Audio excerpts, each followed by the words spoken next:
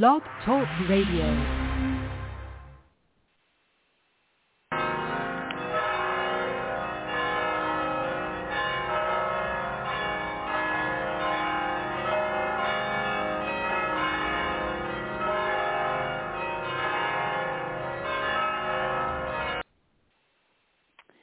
Hello, everybody. This is Reverend Marcy Ann. Welcome to the Word from God today. I pray that everything is going well for you. And this word we have today is just another reminder of how to live in heaven on earth is the way I would put it. We don't have to die to go to heaven. So let's hear about this way God is helping us to make our lives much more wonderful. So, word from God for today.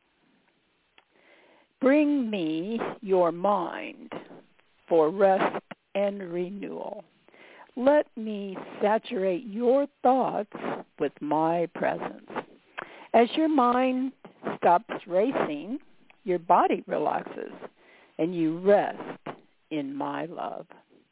This awareness is vital to your spiritual well-being. It's your lifeline, spiritually speaking. Now, there are actually many dimensions in this world where you live. In the first dimension, there's existence. And then you created time. And beyond these, there is a dimension of oneness that is now open to you. This was part of my original design for mankind. Adam and Eve used to walk and talk with me in the Garden of Eden. And through the resurrection, Jesus restored the innocence of the Garden of Eden to planet Earth. Hold on a second.